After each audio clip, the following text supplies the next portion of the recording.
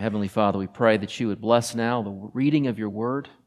May you teach us and change us. By your grace we pray. Amen.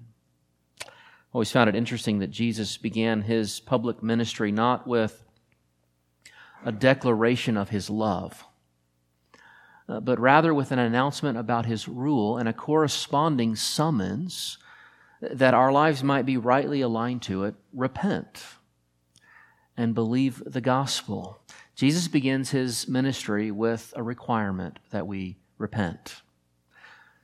John the Baptist, too, Jesus' predecessor, characterized his entire ministry as one of repentance. He came bringing a baptism of repentance. At least from a biblical standpoint, then repentance is essential to our journey towards God. Repentance, as a word, is easy enough also for us to understand. It literally just means to change your mind. Change your mind. Have your lives and minds changed in the opinion about yourself and in your opinion about the Lord. Turn away from yourself, turn unto the Lord. Own up to what is true about ourselves and own up to what is true about God and His grace revealed for us in Jesus Christ. Repentance as an idea is easy enough to understand, right? Repentance is not hard to understand. It's hard to do. Right? That's the tricky part. That's the hard part, because inevitably when we repent, we're talking about death, dying. Every time we enter into repentance, that we are coming into a kind of death. And who wants to die? Nobody.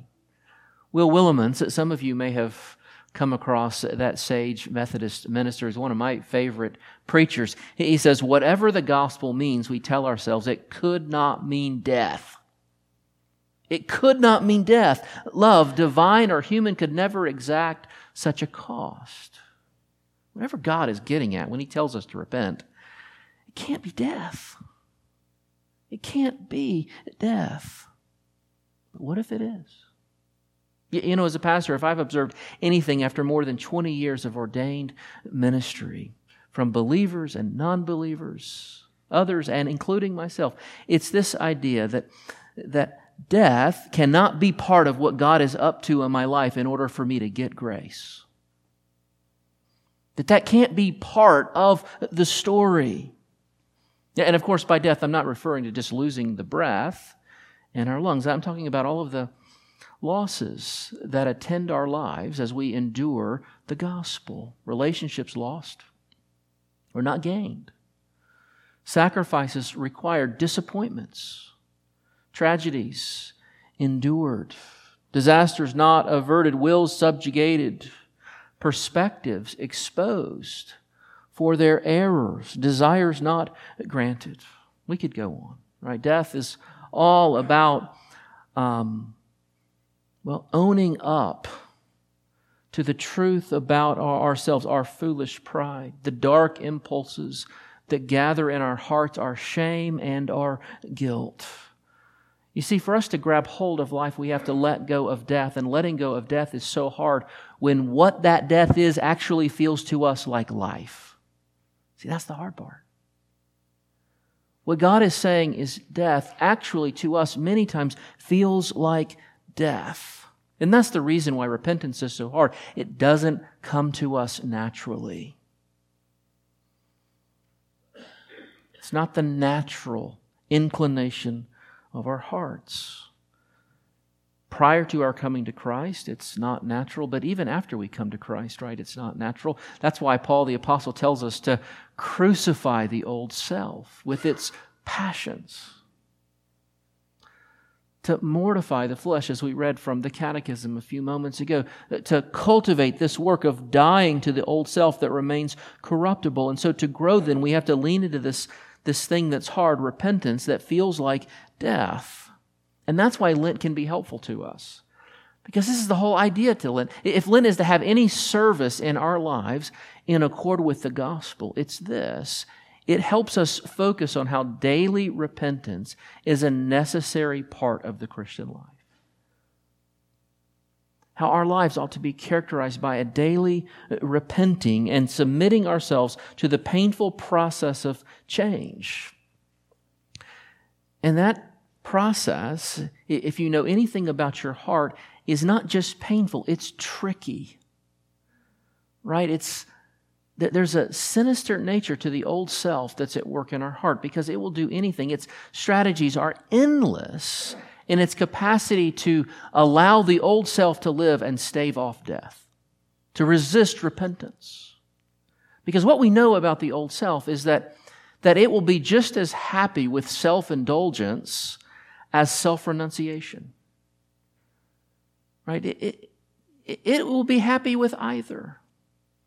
Which means that in the old self, the legalist can be just as happy as the libertine or the licentiate Christian. We can do both, and the old self will be just as happy. Because strictly speaking, sanctification isn't about our duties, but it's about death. Think about how legalism works. It's about managing our lives. It's about building our identities. It's about trying to do something in order to, we'll fill in the gaps, to fill in what we don't have or what we think that we need. We obey not out of the sheer delight and joy in the gospel and for our delight and joy in the following of the Lord Jesus Christ, but rather we feel that we're missing something or something is going to happen, and so we've got to manage it. That's what we do. It's about trying to do something in order to get that relationship with God right. Of course, it includes the idea that we've got to do something for forgiveness or to secure our righteousness, but it's more subtle than that. It's about our management strategies for approval and love, success, wealth, health. You know the list. It's about all of that. It's about how we are trying to manage our lives to get to that thing that we want. It's trying to get that thing that we feel like the gospel hasn't provided for you, the gap. So it's a bargain. It's a management strategy. It's a contract. And we know that it's at work in our hearts when what we have, made the terms of the bargain are not returned. When we experience the emotional dissonance, the upsetness, the disappointment, the frustration. When we find ourselves saying to God, "Why are you doing this to me? I have been such a good Christian. I have worked so hard. I have played by the book. I did it right. How can this be?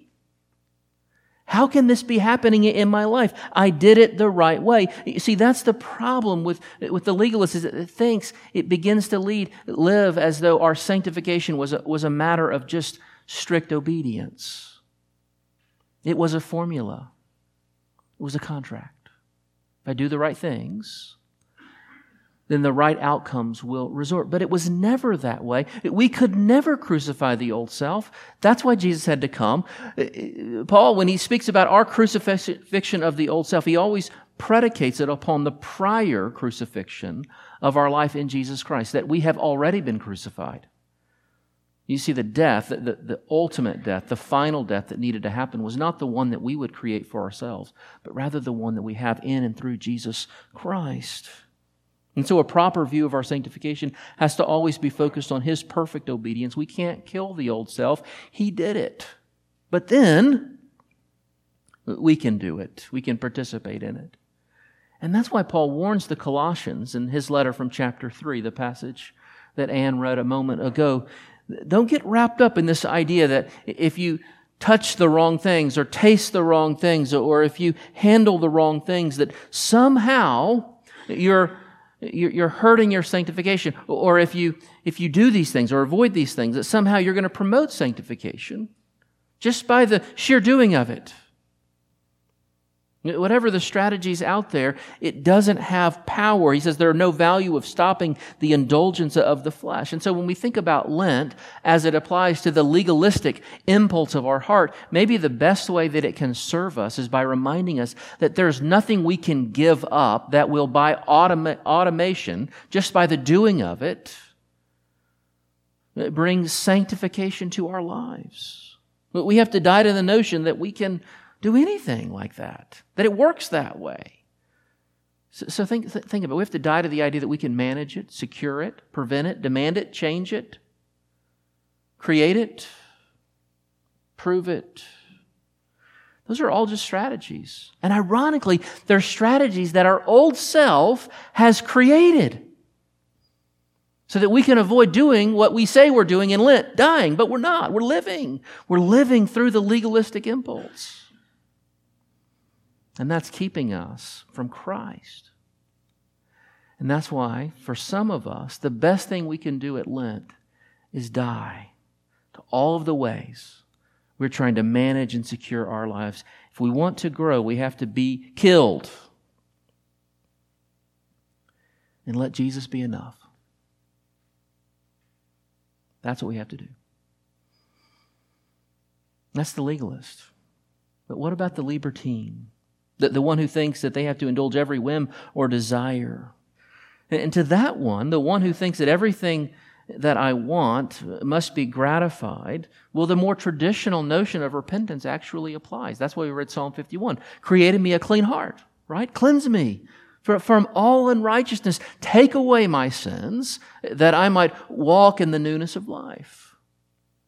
You see, that's what's going on in the heart of the libertine or the licentious, the self-indulgent Christian. It's the idea that if I don't get this thing, this desire, wish, if I don't indulge it, that I'm not going to be okay. I'm going to do violence to my life. It's going to be dangerous, destructive. I'm going to be inauthentic. It's going to do damage to my life. If I don't have that experience, whatever it is, if I don't have that possession, if I don't have that relationship or that trip or that luxury, that somehow it's going to cost me. And yes, it's going to cost you.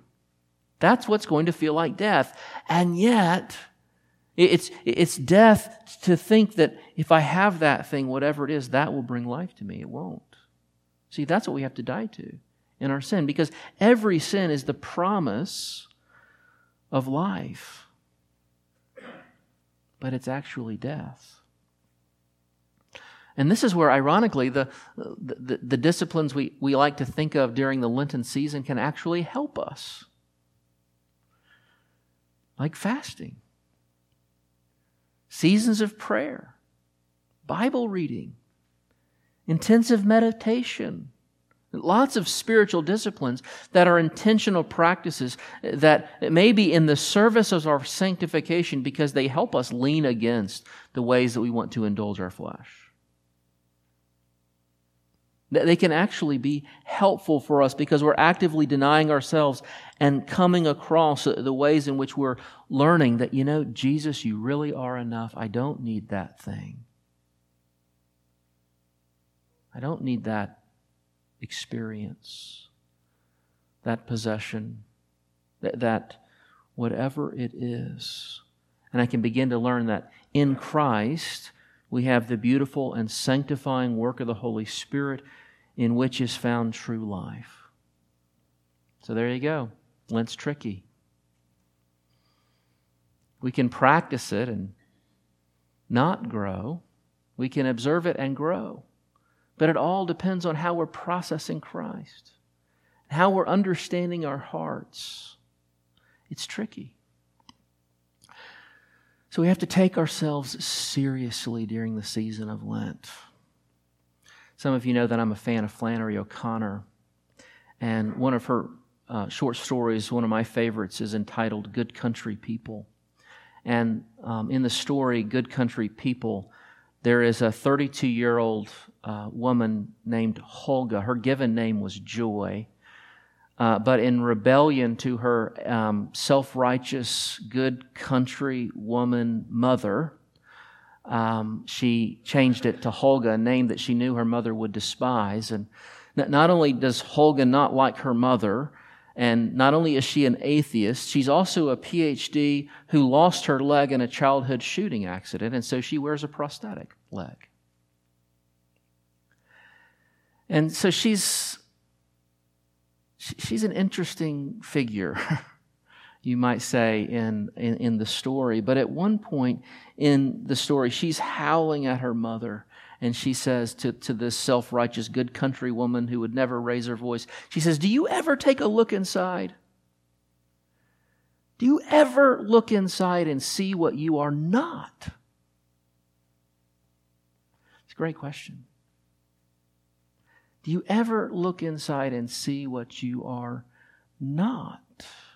It's easy, right, for us to spot the physical deformities in others, the material deficiencies in others, and even in ourselves. It's harder, Edna Hong says, to spot a spiritual hunchback, a spiritual dwarf, a spiritual cripple. In fact, it's easier for us to spot the deformities, spiritually speaking, in the hearts and lives of the people around us. What's hardest is to do that in our own life. Right? To see how we are spiritually crippled and hunched over. And if we're to do that, we have to take the long, difficult look inside. That's what we have to do if we're going to discover who we really are and lean into the gospel and grab hold of it. We have to stop pretending that what the Lord accepts as normal and as okay is actually not something that's graceless and loveless. We have to own up to the truth about ourselves. And if we do that, it will feel at times like death. It really will. It will feel like you're dying. But when the legalist gives up control, it feels like death. When the libertine gives up its addiction, it feels like death. And yet out of that struggle, what happens? God brings His life. His life rushes in. Grace rushes in. The resurrection rushes in. And the joy and life of Christ begins to grow a little stronger. A little stronger. And life is quickened in our hearts. Let's pray together. Heavenly Father, we pray that this season of Lent, this 40-day season, we might have the opportunity to die to those things that characterize our old self, our legalistic tendencies and our licentiate tendencies, that we might be quickened unto new life in Jesus Christ. Help us to remember that what You have done is final and secure and sufficient, and that what You've called us to do flows forth from that final, secure, and sufficient work, that we might more truly know and treasure Your grace. Do this, we pray, in Your name. Amen.